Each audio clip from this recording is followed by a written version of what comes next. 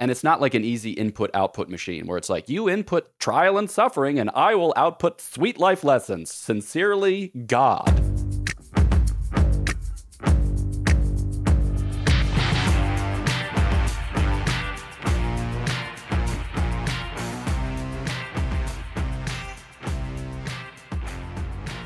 Hello, ladies and gentlemen, and welcome to Every Knee Shall Bow, your seasonal Catholic podcast on evangelization and discipleship.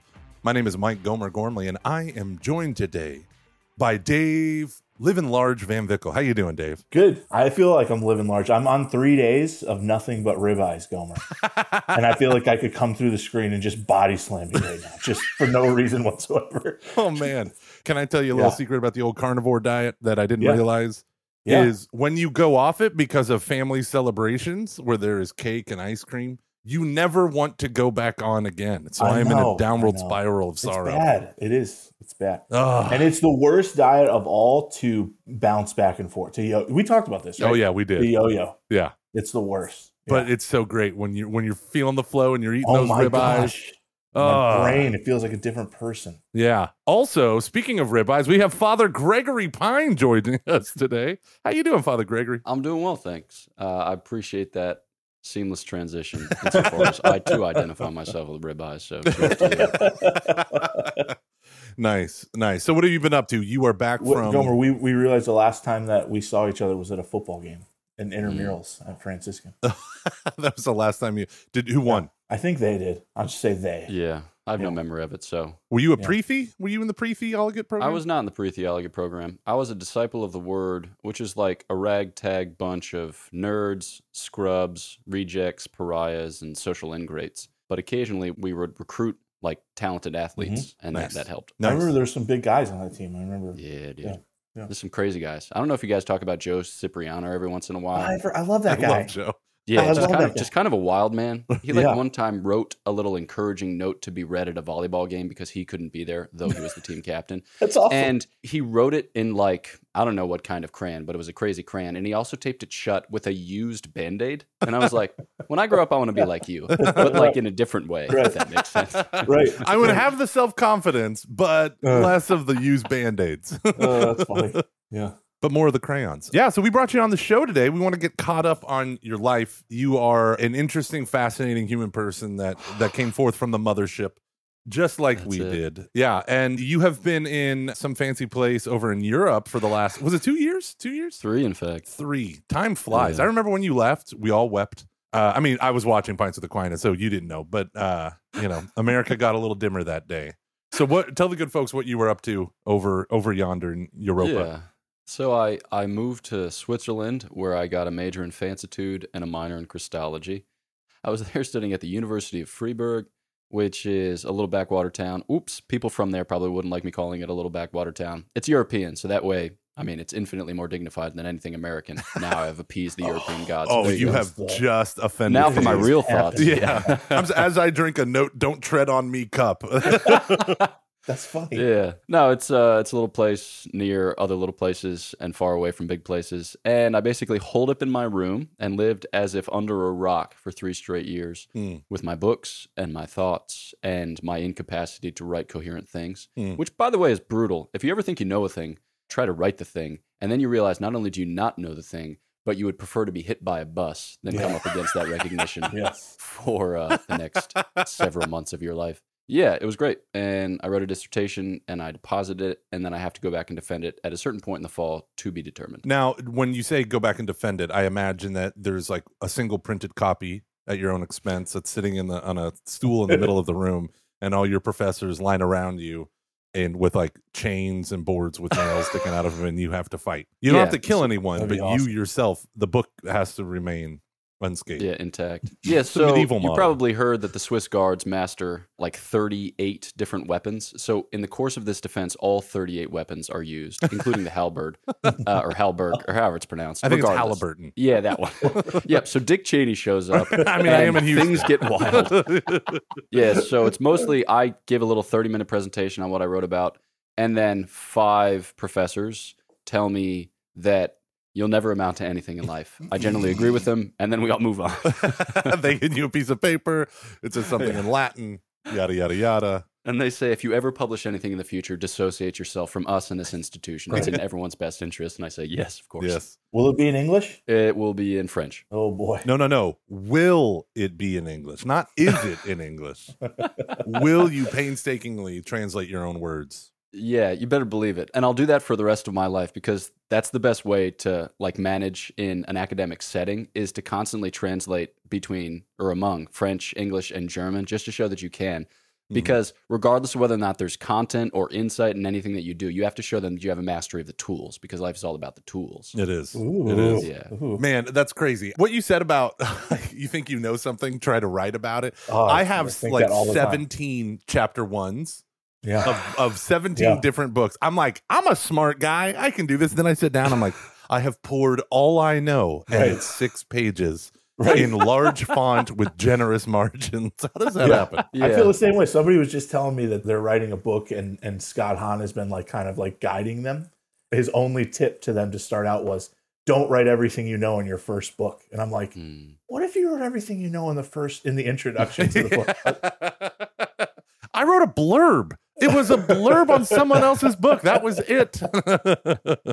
Yeah, it is brutal. It is brutal. So one of the reasons why we wanted to have you on The Good Show today, as we are transitioning ever more into different gender roles, but also different topics. Ooh. I don't know, different topics for the season. This season, we are going through Pope John Paul II's Theology of the Body-ish in order to kind of tackle and evangelize this age, right? The major sexual and medical issues that kind of lay out before us. And we're going to bring on a handful of experts, and we want to talk about these things, especially those that are way outside our purview, to talk about these things with people who know a lot more than we do, especially in the context of evangelizing, making disciples.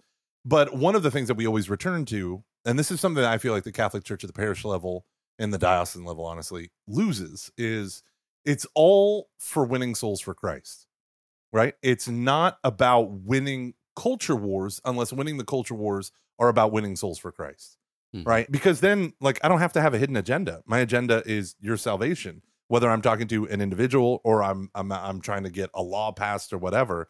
Like, I think these things are ultimately working for the good for those who love God, right? We use the theology of the body in order to kind of help focus our otherwise unfocused thoughts into evangelizing the culture. Because that's what I think he did, right? Yep. That's what I think. The theology of the body is the stating in a positive way of the church's perennial teaching on human sexuality and exploring new areas of personalism and some of his stuff. So I want to take your profound knowledge of sitting in a room by yourself trying to write and just talk about specifically, what does it mean to think, and this is the broadest way I can possibly put it, think Christologically. How do you put Christ at the center of your thoughts? Right. So I have a couple of thoughts, maybe 3, and then you can choose which of them you find interesting / merit following up on, or we can find all of them uninteresting and follow up on, Philadelphia sports teams. So the first one is, when it comes to like thinking Christologically, I would say that like we're thinking about God, not just in the sense that, all right, you're a Christian, you can only think about so many things, you're limited, so you should absolutize or optimize and make all of your thoughts direct towards the Most High God, because otherwise they're basically a waste insofar as they're not the best they could be. I'm not saying that. What I am saying, though, is that in all things, you're kind of seeking the face of God in the sense that it's cool to know things about the Philadelphia 76ers and cap space and trade deadlines and other things besides. But unto what end, right? Are there parts of our lives that ought remain in the shadows or in the darkness because, when the light shines on them, not only are they uninteresting, but they're also unrelated, so it's best that we just kind of exclude them from the light? No, I think that most Christians, at a certain level, they realize that everything need be placed before the radiance of his countenance. And I think that Christologically, it means kind of breaking open the conversation of our lives to Christ. Because most of us wake up and then we start conducting a conversation with ourselves about ourselves. We're like, holy smokes, I am fatigued. What did I eat last night? / when's the last time I had a cigar? / why is my heart rate so elevated? How many cups of coffee am I going to permit myself to have today? Because while I will need some large number of cups of coffee in order to get through the day, I will also be risking tomorrow night's sleep. And then that will creep over the day like a warm glove of anxiety. And I will have to, ... So it's terrible. But like the idea is that we can actually break that conversation open to Christ so that you can wake up and you might still have the first thought, like the same first thought as you would otherwise, like, wow, terrible life. It's just absolutely terrible. But then you can, kind of conclude that thought with comma, Jesus, your thoughts? You know, because I don't think a morning offering is a matter of, you know, mental gymnastics and self-deception. Like, wow, what a great opportunity to live my little snuggly life with my little snuggly Jesus. It's like, no, there are 3 people that feel that way in the whole wide world, and the rest of us, if we say that, we're lying or we're pretending. And yeah, there's some space in the Christian life for pretending, but I think that honesty can actually be a healthy way forward. So thinking Christologic, I think first is like thinking with Christ, like thinking unto Christ and putting things before the glory of his face and seeing kind of how they stand up or don't. I can sometimes be a runaway train. So rather than formulating 2 more points and talking for 14 minutes, I might pause right there and then just say your thoughts. Yeah, I love that. I think your first point, you know, about, especially about like the 76ers, you can know things about 76ers, but to what end? I don't remember what stage I was kind of in my conversion, but Pope John Paul wrote a letter, or I don't think it was an encyclical or something, but he was talking about the Eucharist, and he was talking about blades of grass, how they can be understood in light of the Eucharist. And I remember thinking it was life-changing for me, because I was like, you're right. Every single bit of this leads to that moment of communion with Christ, and I can see everything within that context. So I love it. It's a freeing thought. Yeah. I was recently at the Sisters of Life Perpetual Profession, which was very beautiful. And I was just thinking about things, praying through things in the course of the actual profession itself, because it is long. Maybe like 2 hours and 50 minutes, something like that. That's a made up number, but let's say 2 hours. That's probably a more modest estimate. Yeah, I just kept kind of coming back to the prayer. Free me from my hidden faults. Never let me sin through pride. Yeah, it's not like the most profound thing to utter. I just had a sense for the kind of disintegration of my life. Not in the sense that it's like wildly disintegrated, but in the sense that like you can kind of compartmentalize, Right, and you can hang your hat on things which are less than the Lord. Yeah, because I think a lot of us in our relationship with the Lord, while we might express it in terms of friendship and spousal intimacy, all of which are true, I think a lot of us feel it kind of like showing up for work. And that's okay. But then there's a kind of risk that it loses some of the savor of the intimacy and the spousal love with which we ought ultimately to treat it or want to treat it. Yeah. I was just thinking that in terms of my own faults, which kind of obscure that fact for me or keep me from entering into it fully. And it was beautiful, just in the in the setting of a mass where these women are giving their lives in a very generous way and doing so with smiles on their faces. And meanwhile, I'm over here, somewhat cynical or jaded by disposition, thinking, "Oh, wait till it comes for you." Jesus is going to take, and then he's going to take, and then he's going to take, and then at the end of the day, the only thing that's going to be left is him. And you're going to be like, "Do I actually want you? Because you are you're something else, I tell you what, And I hope at the end of the day that we can respond yes, because in him you have everything. But yeah, I think that it can often cash out in very, very simple ways. Mm-hmm. And it has to. Otherwise, it never really gets started. There's a young woman that I'm working through her discipleship issues. And we meet at a Denny's, which is the greatest place on the face of the earth. If you haven't been, number one, they charge way too much. But other than that, for what you get, but other than that, it's fine. One of the actually, the main reason why I wanted to have you on the show is because of almost exactly what you said on your own without any prompting from me, which is what, for so many people, a relationship with our Lord, and this is a comment I'm hearing more and more often, a relationship with our Lord feels like an abusive spouse, where you are told all of these things about how wonderful he is. Then life gets rough and you're told, well, you need to ignore the rough stuff because he still loves you. And then you read the lives of the saints to try to make sense of it. And it's like, yeah, well, he's stripping you of all of these things so that you'll learn to cling to him. When I hear that enough, and I've heard that probably by 5 different people in the last maybe 2 months in their own experiences. And this young woman that I'm talking about in particular, her experience is acute. It is horrific. It is all the right people were doing all the wrong things to her in the name of God. So there's a lot to process there. But for her, it's like, I still want to be faithful, but he hasn't said a word to me.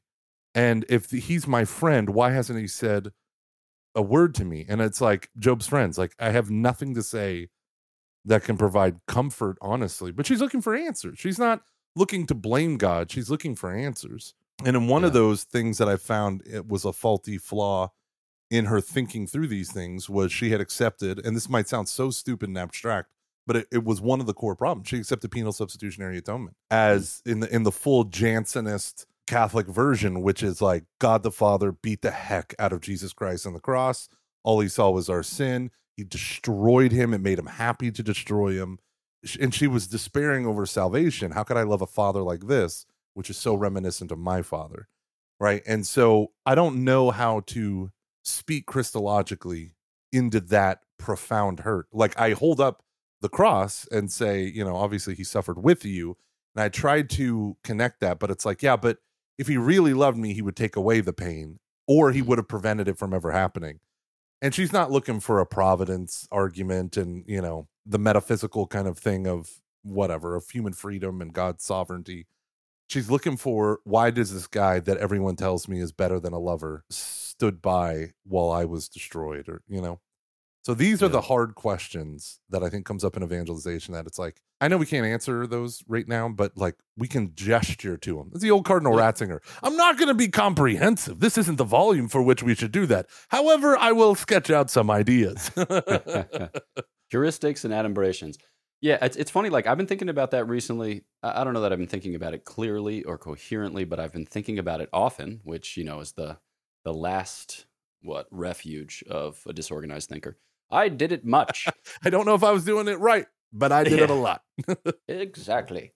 It's like, I've thought about this a lot. My inside thought goes, I don't care. Quality is not quantity. Regardless. But I was thinking about some of the saints who will describe our relationship with the Lord Jesus in terms that sound almost abusive or even violent. Yeah. So this idea, like, he wounds us so that he might heal us. My instinctual reaction to that is, nah, not interested. You know, just like, no thanks. Yeah. Because while at a certain age you can be like, let's get pumped. And then you start experiencing it and you're like, nah.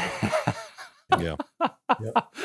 No bueno, no gracias. Especially when people whom you love die in terrible circumstances. Yeah. It's just like, yeah, no, I need something more than religious poetry. I need something that actually has purchase on my life. And in those circumstances, I think, like, what I have found to be the case in my own experience, and what may or may not resonate with others, is that the Lord is going to continue to invite you into life. I was reading Jacques Philippe's book Called to Life recently, and he says, yeah, he's calling you to life. And that is a terrible prospect. Because, yeah, you can advance a kind of Buddhist objection. Isn't it God's responsibility to minimize suffering? Well, yeah, okay, maybe. But in that case, there's no sense in a material world. Because in a material world, one thing is always going to build itself up by the destruction of another. Not because it's like nature red in tooth and claw, but because of the law of conservation of matter. You can take a kind of healthy distance from it and just say, yeah, animals eat plants, and, you know, carnivores eat animals, and ... So if we bracket the Buddhist objection and say, this is what we're dealing with. God is not motivated by best possible world. He's motivated by love. And is this a setting in which love can unfold? And then you look at it and say, okay, how is it that the Lord's inviting me to life? Because, you know, picture yourself kind of huddled up in a corner of your house, and the Lord's knocking at the door, and he's saying, cross the threshold. And you say, Lord, if I leave my home, I will be set about by all kinds of craziness and difficulty, trial, temptation, sorrow, and just like back-breaking hurt. And he says, I know that. And then you say, but why can't I just stay home? And you say, your heart will be narrowed to the confines of your domestic setting, you know, but if you go abroad, your heart will come to encompass greater things still. And not in the sense of like, the point of this life is to, yeah, but just think about it simply. Like, there are things that lie in store, things that are for your good, and you will be hurt by virtue of the fact that you have left home. Like, you can get in a car accident, and you can have your catalytic converter stolen, especially if you live in Chicago, and ... all these things. But you're called to life. Ultimately, you're called to life. And I've just been, thinking about that and kind of grappling with that because, I don't want to sound too disasterscapey, but life is so sad. It's just so sad. Are you in a melancholic mood? What happened in Freiburg? What has happened in Freiburg? Freiburg, it's Freiburg, not your whatever. Fault. It's not your fault. It's not your fault. We need to go full Robin Williams. Two things about what you just said. The first is so interesting about one of the things, like, over the last 4 years when my wife was just suffering horribly and literally just her worst fears that she even named, right? And she was having to see them.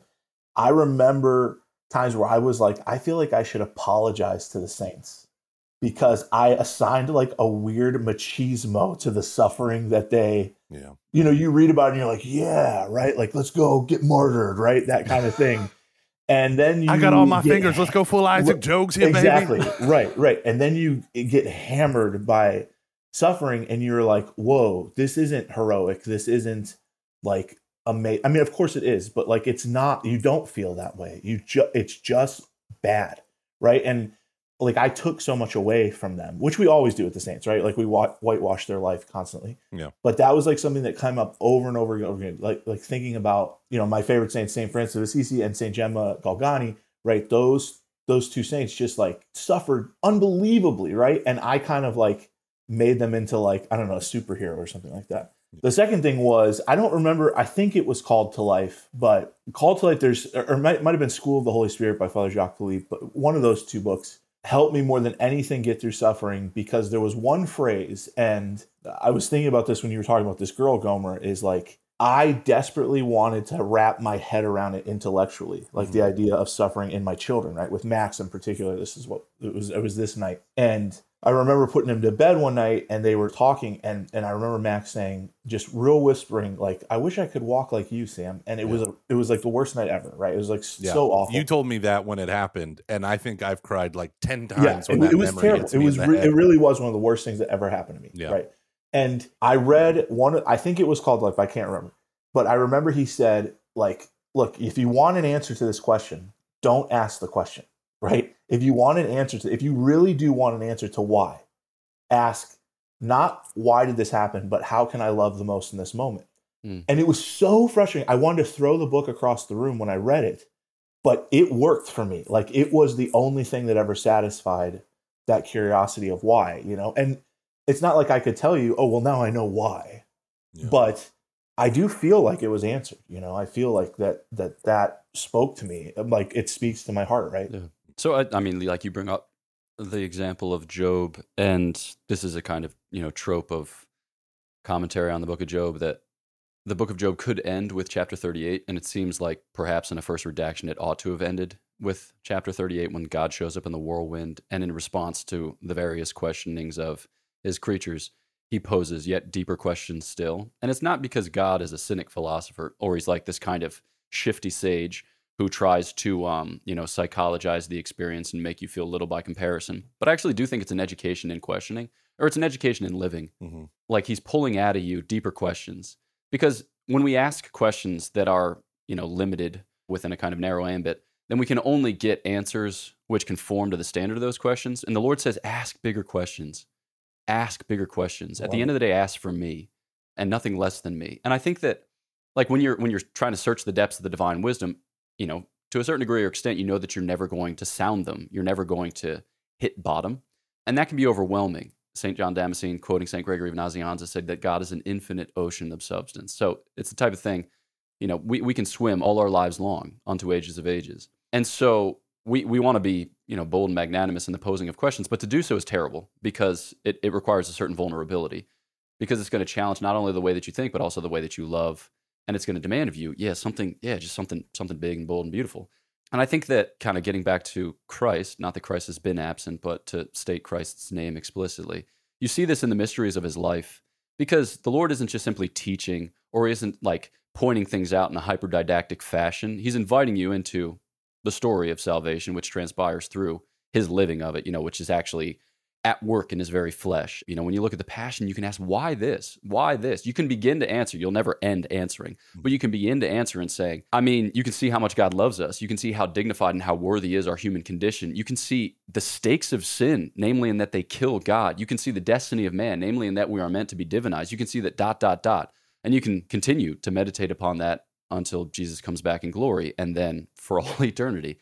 And that, it's not something that we can comprehend. But I think that it's in that type of questioning that we actually grow in our capacity to love those with whom, God has placed us, or those to whom God has entrusted to us, and things like that. To me, whenever I try to work with this with people, I'm not so arrogant as to think I know the answer why. Yeah. Right. And that's the thing that kills faith, is when people are suffering profoundly, religious people tend to go for the cheap why. Right. Well, you're going to learn a lot about yourself, or maybe the Lord gave you this cross to bear so you can help others. And it's like, yeah, okay. Or maybe God could have just taught me, like maybe he could have sent a sweet Jacques Philippe book my way, and I could have learned it without the School of Hard Knocks. And that's what, like, the heart of Job, right? The heart of Job is like all of these religious people with the perfect religious answer. And God says, you better pray for them or I'm going to kill them because they lied about me.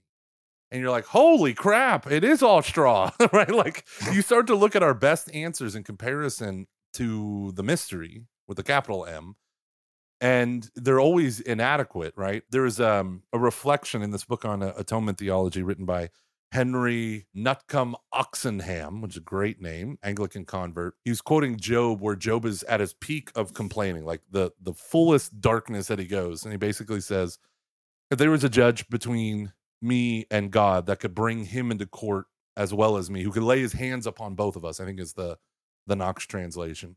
Basically saying I would be found not guilty and he would be found guilty. And this is the extreme like anguish of Job. And then Henry writes, and in Christ Jesus, we have the one who put his hand on divinity and his hand on humanity, who is the judge, but also is the merciful savior, you know, and you have this like unifying element in Christ Jesus that to me, like, I don't know if metaphysically we can answer the question of why suffering, but in the cross, there's an answer given that is bigger than our theology. Pope Benedict said it is the crucified Messiah is the fullest expression of God's omnipotence. And it's like, but I just want him to kill all my enemies and to put some robes and crowns on my head. And isn't it really just a lack of faith? If I just had more faith, then I'll just heal whatever problem. Oh gosh, that's the. Or best. If I give God $100, will He send me 1,000? Right, that kind of thing. I mean, he won't be outdone in generosity. So give this a subscribe, share it with your friends, hit the bell for a. No, I'm just kidding. You know, it's funny what you said. How people will constantly. That's like my life. People like constantly try to give me the little answers, even though I don't ask the questions. Right? Like people are always like, well, they're going to bring so many people to the Lord. Right? That's always like an answer. Like when they see my two kids in the wheelchairs, they're going to bring so many people to the Lord.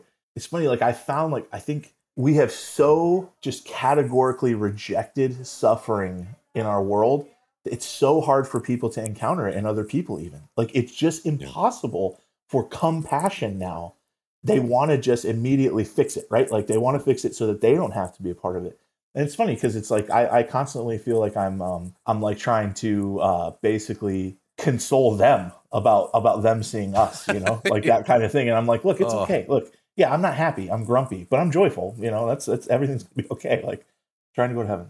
Thinking about this Christologically, Christ as the exemplar. Mm-hmm. What in particular were you trying to focus on when you're talking about atonement and saving us and all that? Yeah, I see your question and I see its interest, but I'm also going to use it as a bridge to get back to the point that we've just been making. Please do. I'm thinking How about that for a segue? Dang. Okay. Whammo. I was about to say whammy, but then I said blammo, so it came out. Words are hard. So words are hard. Words are hard. Yeah, exactly. So, all right. So in Romans 12, we've all heard this quoted. And we've all emblazoned it on a shirt at Franciscan University of Steubenville, depending upon the ministries that we participated in. But that it's for us to be transformed by the renewal of our minds, to put on the very mind of Christ, to be transformed by the renewal of our minds, that there's some sense in which, like, we can think like Christ, unto Christ, in Christ, whichever preposition you choose, it's basically going to work. Like a lot of people will connect this with the way that the evangelical mission of the gospel begins. First with the words of St. John the Baptist, then with the words of our Lord himself, repent and believe in the gospel. And the word there, like the noun form of it, which comes across as a verb, is metanoia, which means something like, kind of think beyond or conceive beyond or conceive in a higher plane. And I think that we have the capacity as human beings to be assimilated to the Godhead. Okay, so we have a mind with which to know and a heart with which to love, and God in his generosity imparts to us a share in his own knowledge of himself and in his own love of himself. This is, part of what we mean by being made to the image of God. And that sets us on a path, on a kind of trajectory. So not only are we capable of it, but it's also at work in us. And that's going to draw us further up and further in to the divine life, such that in heaven we'll abide at the heart of this Trinitarian communion by a kind of ongoing act of knowing and loving, which is God's own act of knowing and loving. But this is something that, that we experience now. So as Christians, we don't hold for delayed gratification. So say no to all of these good things while on earth, and you can say yes to them, in abundance later on. So diet now, gorge yourself later. Right. No, that's not it. We think that it's the time that we spend here on earth is a kind of progressive acclimatization to the rarefied air of heaven, so that we come in time to breathe and to live and to abide in the realities which will be our whole life. And so when it comes to like putting on the mind of Christ, I think that it's imposing the questions, specifically in the life of prayer and of study, our kind of contemplative approach to reality, that we can develop a kind of sympathy with the divine plans and even appetite for them, which is crazy town, but which I think is true. And so, for instance, when St. Thomas talks about the gift of the Holy Spirit that perfects the virtue of charity, he describes it as wisdom. So here he's taking the enumeration from the book of the prophet Isaiah, chapter 11, verses 2 and 3. And it's strange because charity is a kind of movement of the heart, whereas wisdom we would think is a movement of the mind. And yet he says that the deepest wisdom is the love which kind of abides in the other person and which has a kind of sympathy, a deep sympathy with their own interior life. And he uses this line from Pseudo Dionysius that in wisdom we suffer divine things, and suffer in the sense of like those divine things are visited upon us, right? We kind of bear up, or we kind of endure, or we kind of go through the divine things in such a way that they leave their mark on us, their impress upon us, and then we become shaped by them in turn. Such that, we can sympathize with the divine plans. And then we become more perfect agents or instruments in the unfolding of salvation in the here and now, which is wild to think. And so then we don't have to spend our whole life rebelling against, but we can spend our life abandoning ourselves too, even while recognizing that this stinks and this is awful. And I'd have done it otherwise. I can tell you that much, But that as we permit ourselves to be carried along, that we can reconcile ourselves to it with a greater alacrity and like a greater zeal. And so then how does that not sound like Stockholm Syndrome? Well, it's all interpersonal. We're not just thinking about Christ. We're thinking with Christ. We're thinking in Christ. We have the very mind of Christ. Right? And our Lord in his incarnate life, when you look at it from start to finish, it's basically one big constrained and anguished expression of how do I communicate to them the depths of my love? Right? Like, should I remove the obstacles? But then they'll never know that there were obstacles in place. Should I permit them to encounter the obstacles, be wounded by the obstacles so that I can heal them in light of said obstacles? But then they will know that I could have removed the obstacles, and they might subsequently blame me on account of the fact that I didn't. And yet it's like, how do I make them know? And so he says, I'll just take it all. I'll just take it all from top to bottom, from start to finish. I'll live the whole of a human life. I'll endure it in every imaginable facet, and I will endure it such that it becomes transparent to my love, such that it becomes a manifestation and communication of the divine love in human vesture, such that it's easier for them, it's nearer for them, it's humaner for them, so that they can assimilate it and then ultimately be conformed to it. And if they reject that, at the end of the day, they're free to do so, but that destroys me. But I'll even show them the way that destroys me. I'll weep for them. I'll weep over them. I'll weep in them. And in that, I think you have the best invitation, an efficacious invitation, an invitation that takes you by the hand and draws you in and says, all right, we're on the way. If you want to be other than on the way, you have to take a step apart. But just know that this train has left the station and it is bound for glory. Glory. I think glory is the one concept that we have completely gotten rid of in the modern church. Like, I really do. I'm every morning I just read. When I study scripture, I'm going through Luke. Coincidentally, it was the Feast of the Transfiguration and the event of the Transfiguration that I was going through, and the repetition of glory before and after the Transfiguration. Like, God is glorious, and like, what do you say, to prepare ourselves for the rarefied air, or like, we don't know what it means to live in God's glory. We only know the human experience of trying to get glory and try to get it for ourselves and all this stuff. And so one of the objections that I will hear from this person in particular, but other people, is, why is God so obsessed with his name and his glory? Seems like an egomaniac. And to which, this is where I think metaphysics is actually the most helpful in evangelization. Because it's like, he's not just a really great guy. He is being itself. He is all goodness, all perfection in his single act of being. So when you think about what does it mean to love God, the act of loving God makes you want to be like him, right? And he's so, like, and dwelling on him and his movements that he's revealed, always, right? Giving him glory is the most natural thing we can do, because he is the only one that is perfectly worthy. All of our heroes are tainted heroes, except for our Lord, right? And Our Lady. Woo! But they're all like, like what is the phrase people say? Never meet your heroes, right? Yeah. And it's true. It is so true, except for me. It is. It holds true still. I've met you a bunch of times. Dang it. Yeah, but I was never your hero. That's why I was fine. Oh, Gomer. No, but like, think about that. But with God, like the glory of God. And this is really what the prophets and kind of John Calvin's vein of Christianity, like you must never sacrifice the glory of God for human concerns. And I feel like as a church, that's what we've done. Like we wanted God to be so immanent that we started and ended with his immanence, and we rejected his transcendence, and thus the glory, the majesty, the grandeur of God. And so now we can't appreciate his condescension. We can't appreciate the word being made flesh, because it's like, of course he should do that. We're us. Have you met us? Yeah. And I think that's part of the suffering as Christians when Christ strips us, is he's stripping us of us ultimately thinking, I'm such a great guy, Christ wanted me on his team, right? And it's like, no, it's not that you were so awesome that he just had to have you. Or the stupid line that some people say at funerals, which is, God wanted another angel, you know, Right.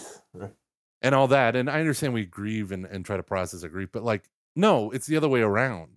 Right? God's the one who's the prime mover. And I don't know. For me, that has actually helped my own processing of suffering and grief, especially the grief of loss and the pain of loss is like, I don't know everything. I don't understand why, but I know if I look at him long enough, especially, you know, look upon him whom we have pierced, there's something transcendent about the mystery of God and the glory of God that I'm seeing even in the middle of this horribleness. And it's not teachable. It's not a learnable moment. It affects you in your inmost being is the only way. You got to grab mystical language sometimes in order to kind of describe it. I don't know. One of the go-to images that I use for grief and like healing through grief is casseroles. So like when something bad happens in your family, of course, this is going south real quick. you know, like people are all like, hey, we've got meals for you. Cheers. And then like people bring meals and it's awesome. But there are a few friends who will just continue to bring that Pyrex dish of whatever casserole for months and months. Tuna like, casserole. Someone gave us. There it is. Yeah. Tuna casserole. For months and months beyond. And I think there's a kind of like a fidelity or show-up-itude in the depths of love, which, again, it doesn't necessarily address the question as we are posing it in propositional terms. It doesn't necessarily heal the pain or resolve the like conflicted anguish that we're experiencing in the moment. But it has a kind of sweet way of, I don't know, like kind of accompanying you through the experience, to use somewhat overused terminology. And I think that in the passion, death, and resurrection of our Lord Jesus Christ, in peculiar fashion, but throughout the course of his life, you know, in his conception, in his gestation, in his birth, in his presentation at the temple, and his being lost to his parents at the age of 12 for 3 days as a way by which to signal the coming passion, death, and resurrection, and all the things besides. Like our Lord just continues to show up in our human condition for us, not in the abstract, right? Not at a distance, not in a way that's somehow aloof or over-sanitized or yada, yada, and such. But he shows up in the whole, you know, he shows up. He just continues to show up. And you think to yourself, I don't know, maybe this doesn't correspond to, you know, the offer of divine life, or maybe this has no place in God's heart, or maybe this is in fact just obstacle and hindrance, and I need to get over, under, around, behind, or whatever it is. And then the Lord continues to show up in the midst of it and says, no, you can live this, right? You can admit to this. You can be honest in this. It's like when you show up for prayer and you're like, all right, now's the time to be pious and devout. And you're like, instead, I'm just going to tell you that I'm angry and sad. And then I'm going to wait for you to make a move for the next 59 minutes. And the Lord's like, cheers, party on. You know, it's like, it doesn't have to be anything other than it is, which doesn't mean that like we go down to the chapel naked and say like, I am without shame. You know, you still have to put on clothes and maybe like occasionally trim your beard and like look your best for the Lord because it matters, you know, but that doesn't mean that you have to like contracept your thoughts and your desires and your feelings and say like, this can't be possibly anything that has it. No, it's just you can communicate it to him and you can vet it with other friends and you can, you know, talk it through in the context of the Christian community, and you can come to discover what it is that you really know and what you really love and what you're really feeling, because it's going to take time for you to sort that out and discern that. But you know that it has a place in the divine life because the Lord has taken it to himself, just like period. Period, end of sentence. Hey, Dave, why don't you throw us out to a quick break? We love being a part of the Ascension Press community, and we love hearing from you guys. As always, if you have any questions, email us at eksb@ascensionpress.com. We'll be back in just a minute. Hello, my name is Father Mark Toops, author of the Rejoice Advent Meditation Series. And if this Advent you're looking for a peaceful encounter with God, I invite you to order a copy of Rejoice, an Advent pilgrimage into the heart of Scripture, Year B. You can find out more at rejoiceprogram.com. God bless you.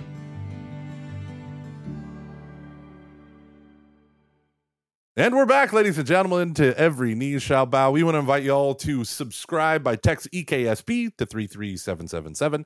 33777. Those are two very holy numbers in the Bible. That's why we use them. Hey, anyone else think it's funny that Catholics also have our lottery tickets? Also, yeah, works for lottery. No, that'll auto-subscribe you to our emails, and we don't spam you. It'll be awesome. Also, when we have a seasonal podcast, it's good to know when we're coming up, so all the email stuff is super helpful. Hey, do you guys ever think it's funny? I used this one time when I was debating a Protestant. I thought it was really funny. Discussing, not debating, where we were talking about the Bible. And he said, there are 66 books of the Bible. And I said, no, there are 73.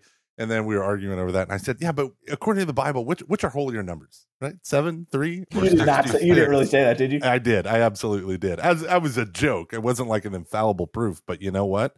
He was one of those rapture guys. And he was like, one of those things. It's just a nudge. It's just a nudge. I'm just kidding. So real quick, Dave, we're going to come back. Not real quick, but we want to talk.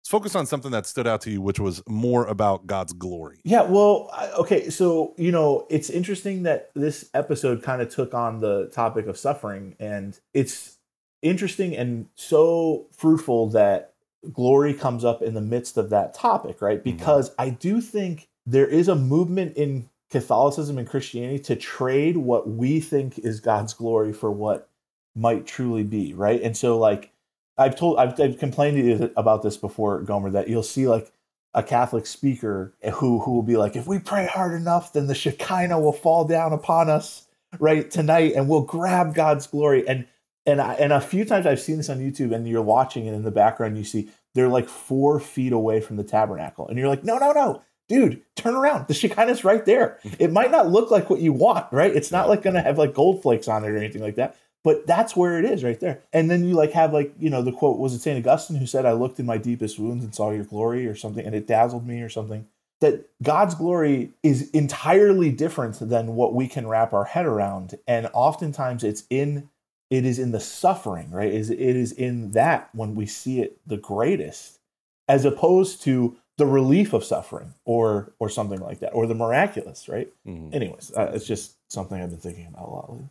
So, yeah, I hadn't made the connection with like God's tabernacling glory in the Old Testament. Perhaps I ought to have. I mean, you can think about it in the setting of the book of Exodus. And here is a very significant and transformative experience for the people of Israel. It becomes like the kind of principal point of reference for them in terms of their national and religious identity, because it's the most profound experience of God's providence. And we could even say fatherhood, even though fatherhood isn't something that comes up a lot in descriptions of the Godhead in the Old Testament. But still, it's like they know God's care for them, God's solicitude for them, his love for them, and in a special way because of the Exodus.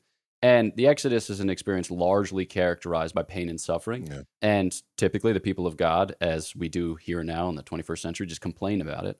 So it's like, Exodus 12 and 13, you've got plagues and then the rites of redemption and circumcision and, Passover described in detail. The people leave, they cross the Red Sea in Exodus 14, Exodus 15, they sing a song of thanksgiving. Exodus 16, they start complaining.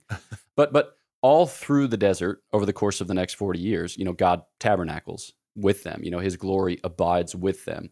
And you see that they're constantly tempted to go back to the life they had before, insofar as it was known, insofar as it was, to a certain extent, comfortable, insofar as it doesn't pose before them the terrible pain and suffering of this current pilgrimage or this current exodus. And yet God shows himself sovereign and shows himself provident, specifically in being with them. And yes, and providing for their needs and affording them the opportunity to ask him that their needs be provided for, which I think is an important step. But yeah, furnishing them with the next step so that way they can proceed towards the promised land and come into the fullness of, the glory itself. And I think that in our own lives, we know very little about what's happening in the moment, except that God is near. And even in knowing that God is near, it's not an especially consoling or like redeeming experience of God is near. It's just like, you're near, but I almost wish that you weren't near. It's like that creepy person who hovers by the hospital bed with like the simpering face. And you're like, say something, say nothing, say whatever, just leave, just leave.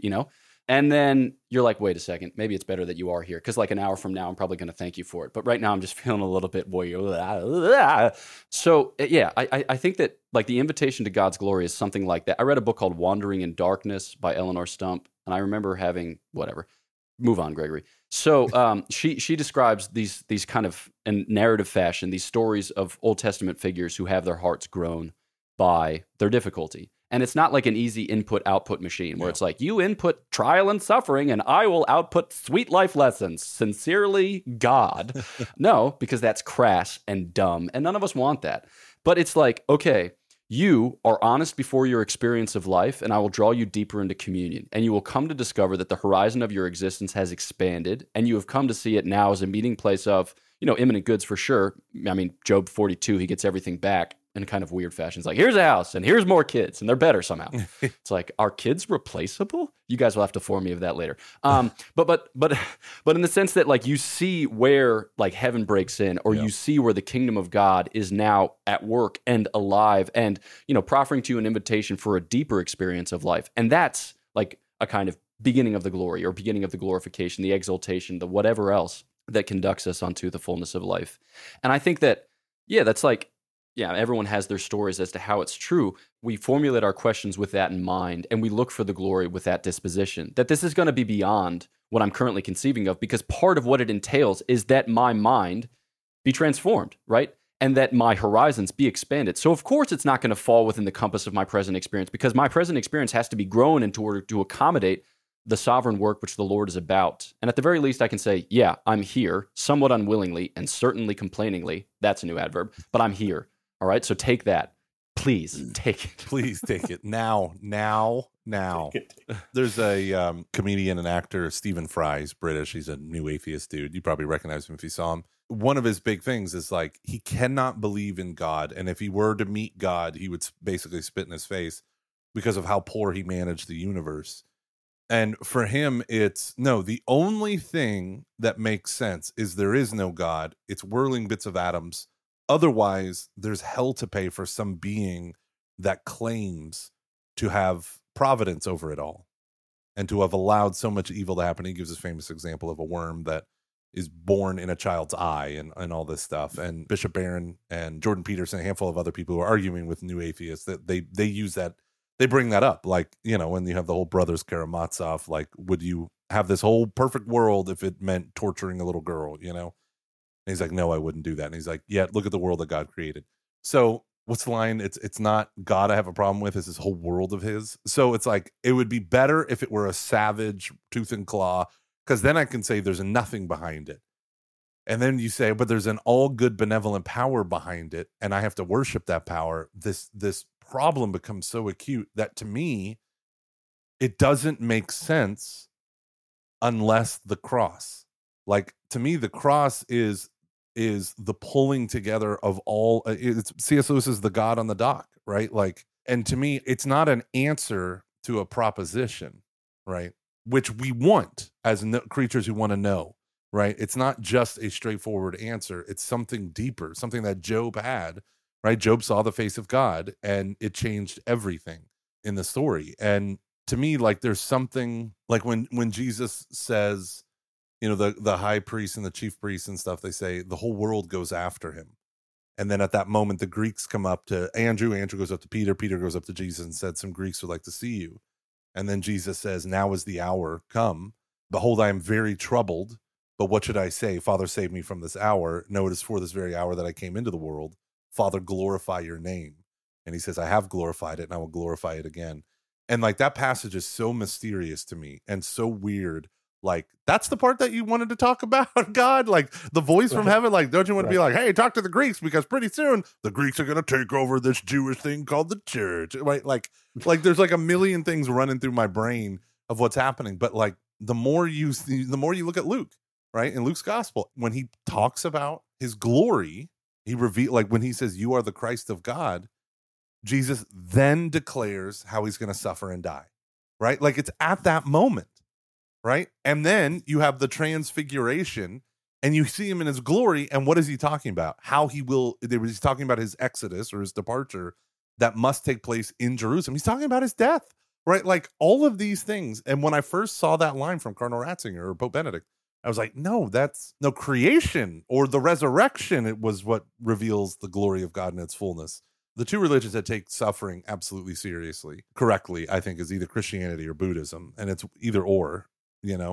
And to see the suffering Messiah as the God-man, right? It, to me, is the only thing that harmonizes all the loose ends. And I don't even get all the ways that they're harmonized, but I just see there is a symmetry there that I myself cannot think my way into or out of. I just have to behold. And that's what you do with glory, right? You just behold it. So which one are you going with? Buddhism or Christianity? You know, I'm happy you asked. I'm calling myself a Buddhist Christian for now, a Buddhistran. A Buddhist Christian. No, I don't think the right answer is to annihilate desire in order to annihilate suffering. And I don't think the greatest good is not here, not there, right? But, and it is a drop to be assimilated into the divine spirit or whatever. It makes sense that the sufferings at the end will all be aligned for something that I can't even mentally understand. Yeah. Well, Gregory, thank you so much for being with us. I've never listened to an episode, but I'm going to listen to this one for sure. You've dropped some one-liners where I was like, wait, hold on, let me write this down. Hey, my joy. Thanks for having me on. Yeah, and sorry if we depressed you even more than your standard melancholic state, right? No. Yeah. No. I mean, it was a fruit of the last 3 years in Freiburg. It was an invitation into the desert, and it was like, you're going to develop contemplative habits of mind and heart, or are you just going to go crazy? And I was like, can I choose both? And the Lord was like, certainly you may, my friend. And I was like, sweet, sweet Jesus. Could you just explicitly tell us you're okay, or maybe we should? I'm okay. It's just the church in the German-speaking world is an absolute deathscape. Yeah. And it's God or nothing, and it's really God or nothing. And sometimes that's sad. Yeah. But that's okay because we're his. Gosh, now all I want to do is have another episode about the church in the German-speaking world. That's all I want to talk about. Mm-hmm. Oh, you want to talk about evangelization? Let's have a synod on Germanality. What is going on? What is going on? God help us all. Well, thank you, Father Gregory, for carving out time in your busy day. Thank you also for representing the Franciscan cross on your wall behind your Dominican habit there. It's beautiful. Let's go, baby. Oh, yeah. Yep. Cheers. All righty, God bless you all. Just a quick reminder, join our email list, 33777, text EKSB, those letters, and we'll get you hooked up, and so that you can stay and continue to journey with us on the seasonal walk through Catholic evangelization and discipleship.